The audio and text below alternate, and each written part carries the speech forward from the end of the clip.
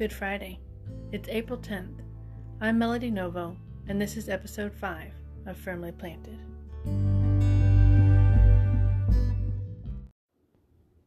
In honor of Good Friday, my cousin has graciously agreed to play the role of one of the most vilified characters surrounding Christ's crucifixion, giving us a glimpse into what his final thoughts may have been like. Above all, I hope these musings remind us that we are, all of us, responsible for the torture Christ suffered on this day so many years ago. It was our sin whose wages were death. We like to cast ourselves in the role of John, the beloved disciple, or one of the women who were there at the end, not the jeering crowd. But had we been there, most of us would have been in that crowd. Some of us would have denied even knowing him. Some of us would have betrayed him outright. All of us would have fled from his side, just as all did who were there. We are the fickle, denying, betraying crowd. I suppose I always knew they would kill him. I knew it when I went to the authorities and bargained to turn him in. What a miserable week has brought this wretch to this moment. I can't tell where I went so wrong. I can't even understand who I am. I don't know myself anymore.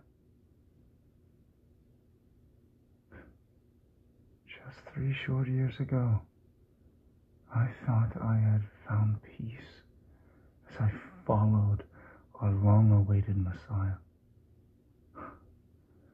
I found myself constantly amazed that I was privileged enough to be alive at the same time as him.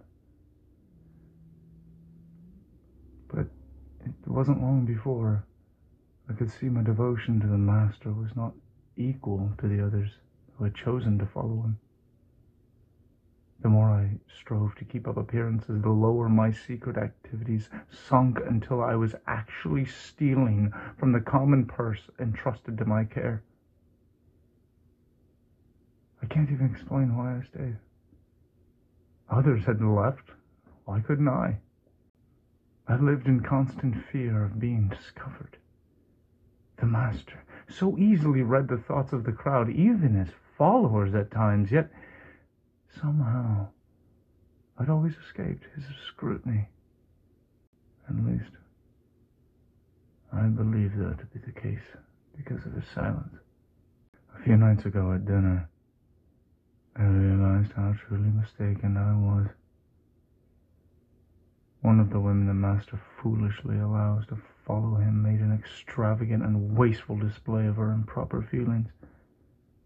I stupidly objected, though I thought I'd covered my true jealousy well by couching it in selfless, pious terms. But the moment he looked in my direction to reply, I saw he knew me for my worst. Looking into that direct gaze, I made the awful realization that he had always seen through the charade that had fooled all the others. For the first time, I saw myself in all my filthiness as I truly was. I saw that I had practiced the cleverest and most complete deception on myself. I should have been shamed, full of remorse and repentance. I should have fallen at his feet as she had done in contrite tears. It should have been the moment of my salvation. Why couldn't it have been? Instead, it made me angry to be exposed. Instead, it was the moment I knew I would betray him.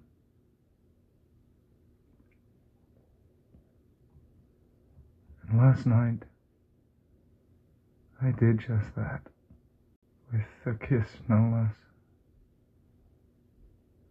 And just after he told me he was aware of my plans, My vileness turns my own stomach.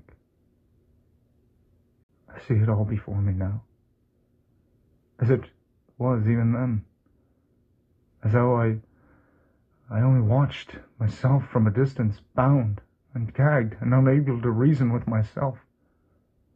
I see me fleeing dinner, visiting the priest secretly in the temple, securing a guard and my promised reward, and creeping about the garden he so liked to visit. Now, as I consider it in my mind, so many questions arise. He knew. Why did he not hide? It was ridiculous in me to think that a guard of mere men could conquer this man who had twice made fierce storms obey him. Yet he did nothing to stop them. He must have heard and seen us coming through the garden, we with our torches lit and armor clanging, and they in darkness and silence. Yet he did not run. He did not secret himself through the crowd as I've seen him do before. He let this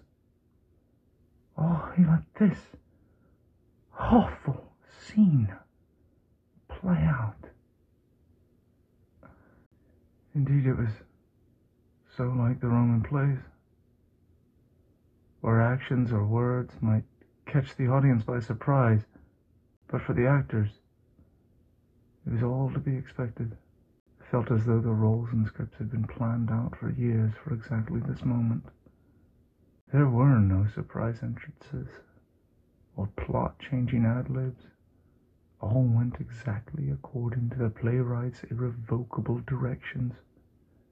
Indeed, the peace and serenity of the whole scene was anticlimactic, and strongly contrasted with the unrest of my soul and my mind's wild imaginings. I don't know what I believed they would do once they had him, or how I imagined the worst could be escaped once I heard the chilling chant of the capricious people savagely demanding his death.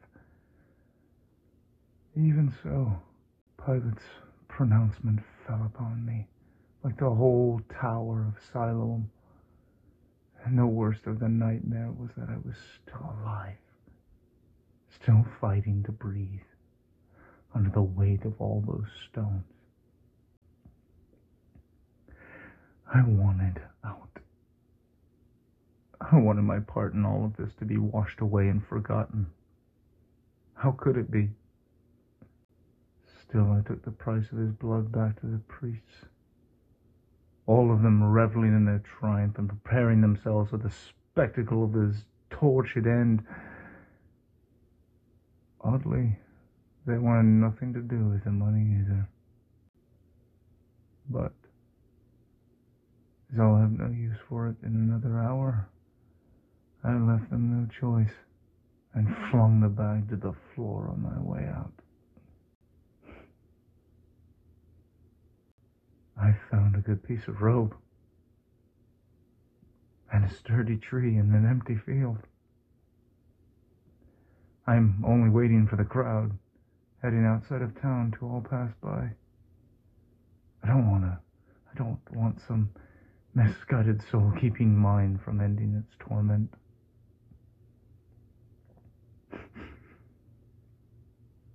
Just a few stragglers now along the road. The loop is ready and a boulder to stand on. At last, the waiting's done.